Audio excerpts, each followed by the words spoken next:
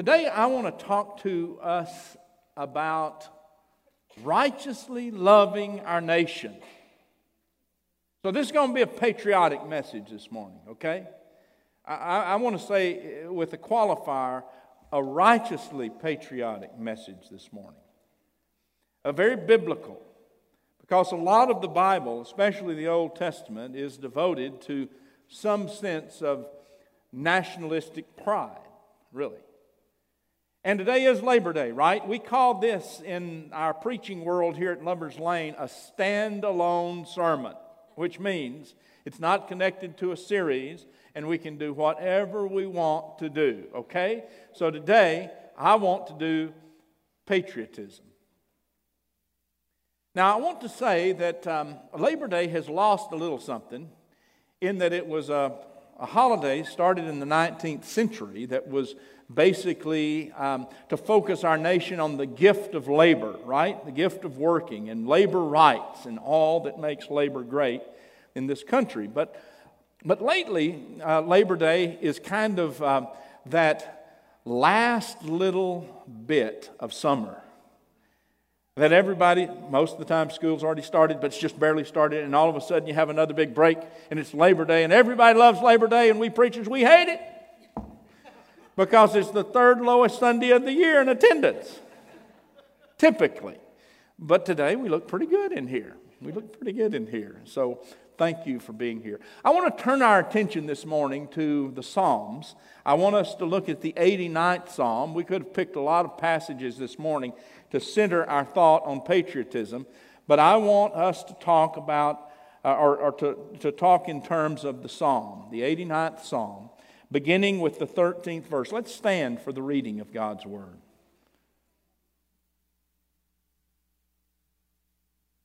You have a mighty arm, strong is your hand, and high your right hand.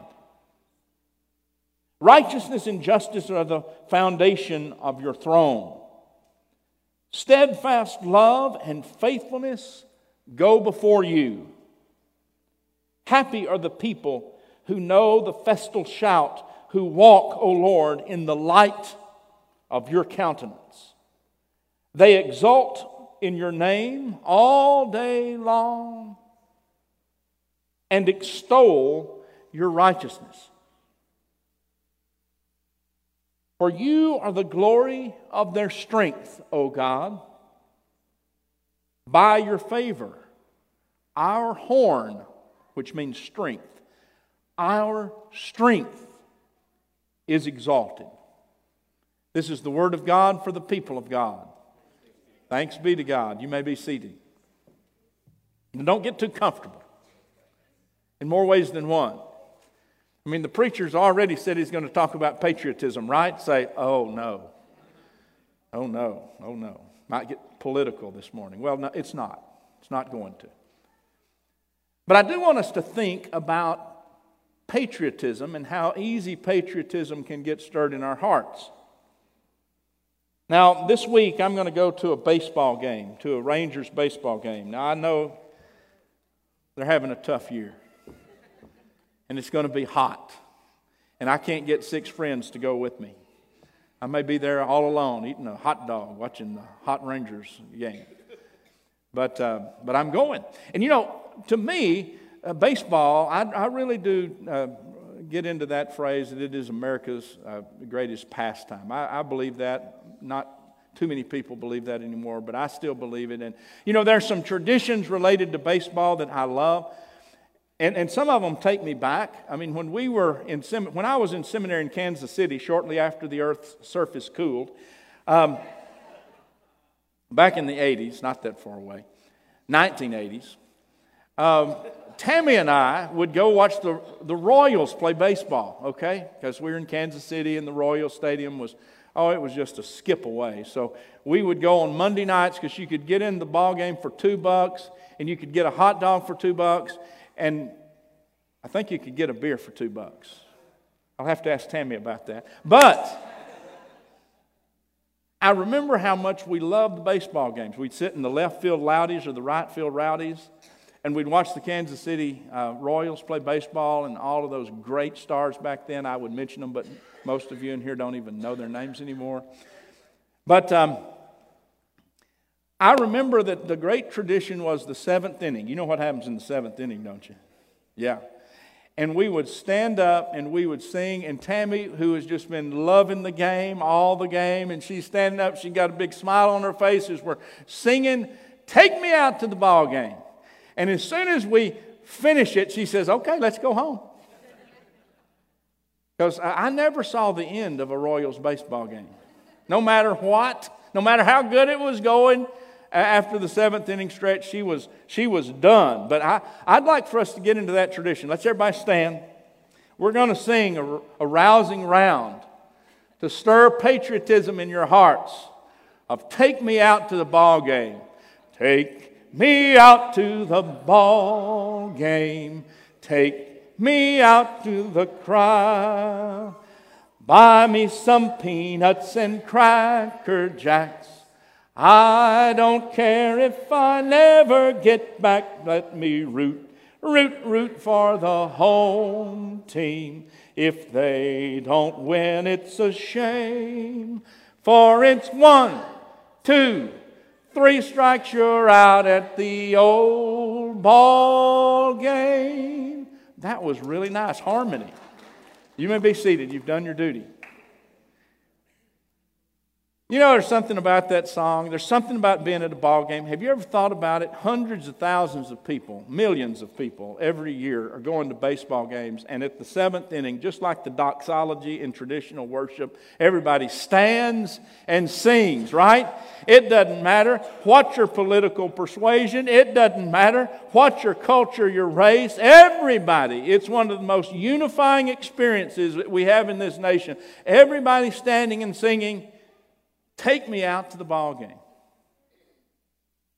And on September the 11th, 2001, when this nation experienced the great heartache of what we now call 9/11, there was another tradition started.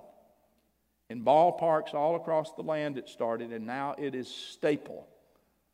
In most ballparks, it supplements "Take me out to the ball game." In some ballparks, it's replaced it. And what is that? God bless America. You know, it's almost as if we have said in our time of our deepest pain and have continued that there is a higher calling that we recognize. There is something that precedes any patriotism or nationalistic pride that we might have. Even in the midst of the fun of the ball game and the joy of singing "Take me out to the ball game," everything stops and we stand and we hear sung and sing along. Let's sing it. God bless America, land that I love. Stand beside her and guide her through the night with the light from above. From the mountains to the prairies, we'll stand up. Through the oceans white with foam. God bless America, my home, sweet home.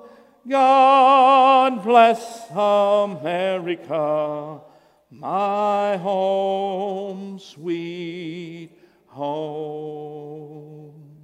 That was nice. You may be seated.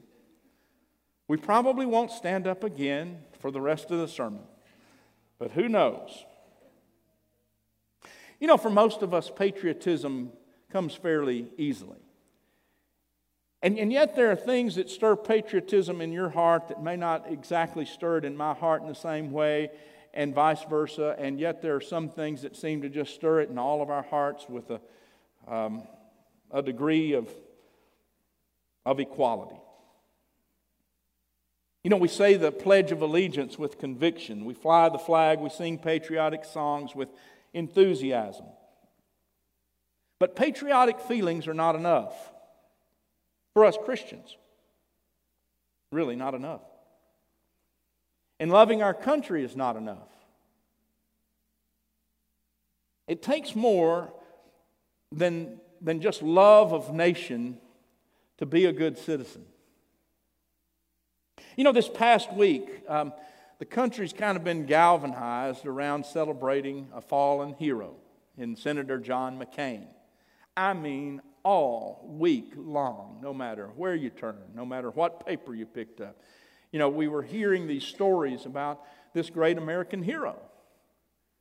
You know, his stories about, being a prisoner of war in Vietnam and his political convictions and all. And, you know, whether you're a Democrat or a Republican or an independent or whatever, you know, we've all found in our hearts some time to honor John McCain.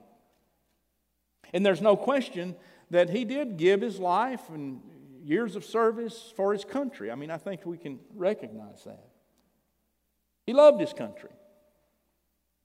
You know, I want to say this morning, George Bush and Barack Obama, I think they love their country. And Hillary Clinton and Donald Trump, they love their country. Don't you believe that? And Kim Jong-un and Hugo Chavez, they love their country. They really do. And so does Vladimir Putin and Xi Jinping. They love their country, Russia and China. Patriotism is not just something we U.S. folk enjoy, but patriotism happens all over the world. And they don't call it exactly that. It's, in essence, love of nation. But these political leaders and their love of country is good or it's less good, depending on the things that you love about your country, the things you value, the things that you truly do lift to the place of honor. Now, for those of us who want to righteously love our nation, I think a good place for us to start is with the words of Jesus. And Jesus said, "Seek ye first," what? "The kingdom of God and His righteousness. And all these things will be added unto you." And righteousness, we need to define, is really about right relationships. Right relationship with God first, and then right relationship with yourself, and right relationship with your neighbor. And that right relationship is based on the principles that are uplifted by Jesus in God's Word. So when Jesus said, keep the kingdom of God as your focal point, seek ye first the kingdom of God, then what Jesus is saying, these right relationships, when God is first and God's righteousness is first, and all of these other relationships you have, they all fall into proper place when we seek first the kingdom of God. You see, the Old Testament talked a lot about the nation of Israel and how important that love of nation was. And you know, there were some pretty tough things done in the name of love of nation. Let me tell you about that. Jesus didn't talk about nation. He talked about the kingdom of God, and He talked a lot about the kingdom of God. He talked about the things that make for the kingdom of God. And all the time He was talking about the kingdom of God, it was a kingdom driven by not your righteousness or my righteousness, thank God, but by God's righteousness, God's principles. You know, what God loves and wants us to love. So I think that tells us something important about patriotism, and that it brings us to the first thing that I want to say this morning, and you'll be happy to know I'm not going to say 3 things this morning, just 2. I want to say first that we love our nation best when we make it less important than our love for the kingdom of God and God's highest values. Do I need to say that again? We love our nation best when we love our nation less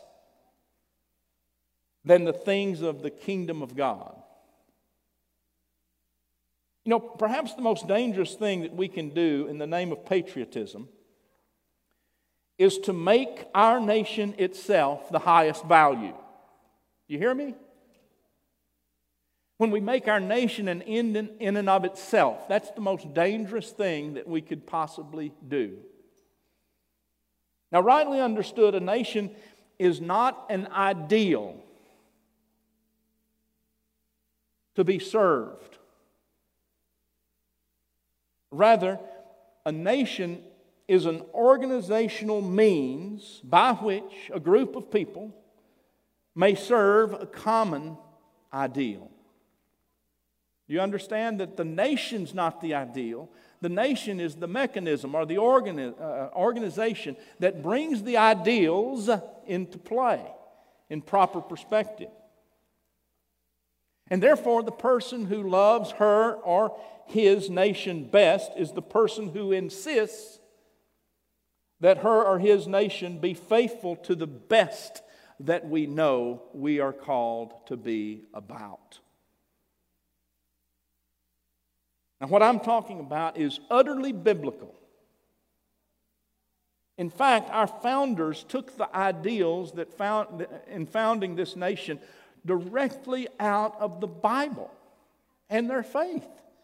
They didn't just come out of the wind blowing by. They came from the things that they knew centered people on what was right. They identified strongly with the nation of Israel and the biblical talk about the importance of the nation. That's how our nation came to be. So the founders of our republic did not organize a government and then try to decide what kind of government we would be and what we would do as a government. That's not the way it happened. The founders of our nation centered in on the values and the ideals and the principles that I believe came right out of the Bible. And then they formed a government that would uplift and protect those ideals and values and principles. Isn't that the way it happened? So I want us to listen this morning to the Declaration of Independence. I mean, it's Labor Day, right? National holiday, right? So we hold these truths to be self-evident. That all men, I'm going to say people, are created equal. That they are endowed by their Creator with certain unalienable rights. That among these are life and liberty and the pursuit of happiness. That to secure these rights, governments are instituted among people, deriving their just powers from the consent of the governed. That whether any form of government becomes destructive to these ends, it is the right of the people to alter or to abolish it and to institute new government, laying its foundation on such principles and organizing its powers in such form as to them shall seem most likely to affect their safety and happiness. Now, isn't it abundantly clear that the government is subservient, really, to the ideals and the values? And if the government is not uplifting those ideals and values that we hold dear, those rights, then we're just going to replace the government, get a new one that's going to do that, because it's not the government that we love. It is what the government is called to uplift and stand for. Those things that make for righteousness, right relations with God and with one another and yourself. Arnold Toynbee, a respected historian, said this: nations, cultures, and empires are never destroyed from the outside, but destroy themselves. Their self-destruction is always due to the defects of character. So he's suggesting that the future of this or any nation is utterly dependent upon a national character. It's dependent upon the values that we decide to pursue and whether or not those values are pleasing to God. You know, we say our Pledge of Allegiance. The kids in here, a lot of them know the Pledge of Allegiance. We say, one nation, what? Under God, indivisible, with liberty and justice for some. For all. We bought into that. Every bit of it. We bought into that under God. That everything's under God. God's over everything. Seek ye first the kingdom of God and His righteousness and all of these other good things that our country is based on, that we say in our Pledge of Allegiance, that we be indivisible, in other words, united, with liberty and justice for all. And of course, every nation is under God's providence and God's judgment. They just don't all recognize it. Really? I mean, do we think we're the only nation that's under God? No. Everybody's under God. They may not get it, but they are. And I think what makes our country a great nation is that in our best times we get that. We understand that. That our country is here for a purpose that is bigger than any one of us, that is as big as God, because it's under God.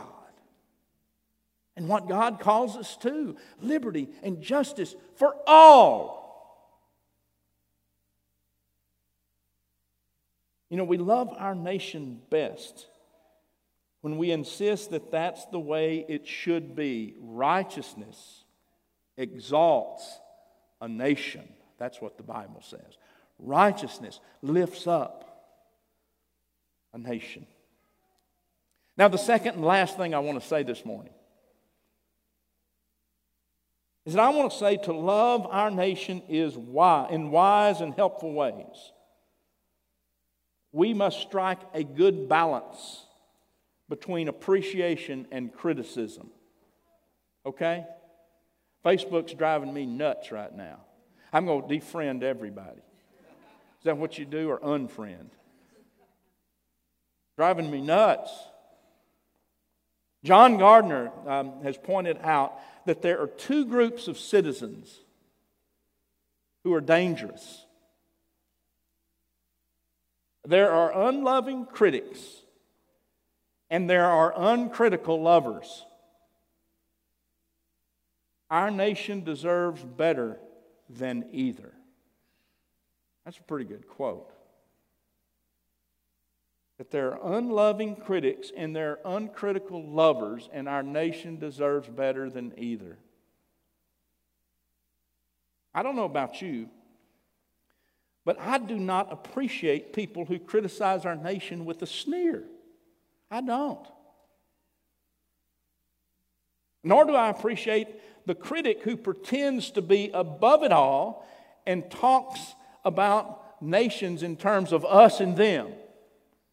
Those of us who are right and those of us who don't get it yet. It is true that if we love our nation, we must be critical when we are less than our best. Do you hear me?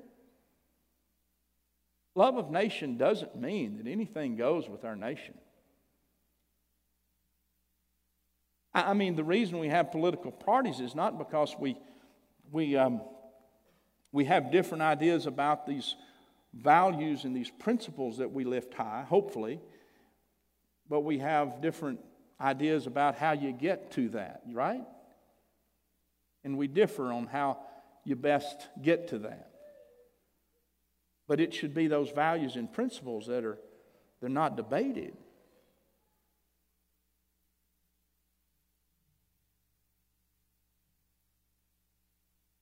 So it is true that if our nation, become non-critical of ourselves, then we will be less of a nation. I don't know where we got the idea that to be patriotic, we must always affirm and never criticize.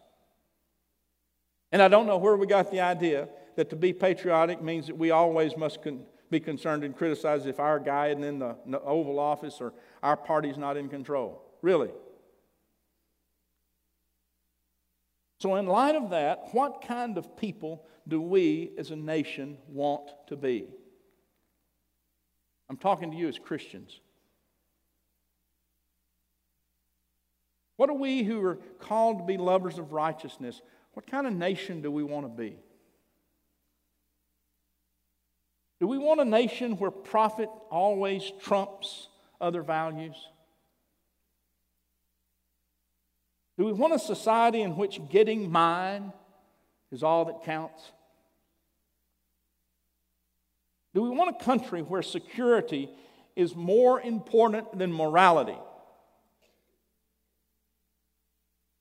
Do we want a nation that winks at kickbacks and yawns at corruption? Do we want a culture where values are so distorted that things are more important than people? Do we really want to be a nation where we pay our entertainers and our athletes these high salaries and we underpay our teachers and our nurses and we resent the minimum wage? What kind of people do we want to be? You know, the one thing we have in common this morning, because I know we're not all Democrats, not all Republicans, not all independents, not all libertarians, and just keep on going down the list. We are all Christians. And we're called to influence those of like political minds according to righteousness. You know, I'm not one to stand up here today and to, run some more clips of John McCain. John McCain is a great American hero, in my opinion, and we have seen enough of John this week. But I am going to say that I really was moved by his style. I didn't always agree with his style. I mean, I doubt you could find anybody who'd say they always agreed with John McCain. Really. He offended people in his own parties. He offended people in the other parties. I mean, he just did what he felt was right. He wasn't always right, but he did what he felt was right. You know, one thing I've done this week, kind of my way of paying tribute to John McCain, is I Googled these stories. There are dozens and dozens of very moving stories. So at Christmas time, I'm going to start using more of them, because a lot of them are about Christmas time. But you can only imagine, you've been in a prisoner of war camp for 5.5 years, and what Christmases must have been like. Birthdays. He told this story that was very moving to me that I think accentuates the point, and with this I'll end. He said it was Christmas, and he'd been in that particular camp, the Hanoi Hilton, for a couple of years. And he said his arms had been tied securely like they were nearly every night. He said in the middle of the night, a guard came into his room. Didn't say a word. And loosened those bonds on his arms and his feet. And he said before morning that same guard came in and he tightened them back up. so that other guards that John McClane said were less humanitarian would not discover what he had done. He said a few weeks later, it was actual Christmas Day. He said we were out on the prison yard. He said that same guard came up to me and just stood beside me. We looked at each other briefly. He said, and then that prison guard made the sign of the cross in the sand in front of my shoe with his sandal. He said we just stood there for a minute, maybe two. No words were said. No eye glances. Just a cross. He said, and then the guard erased it.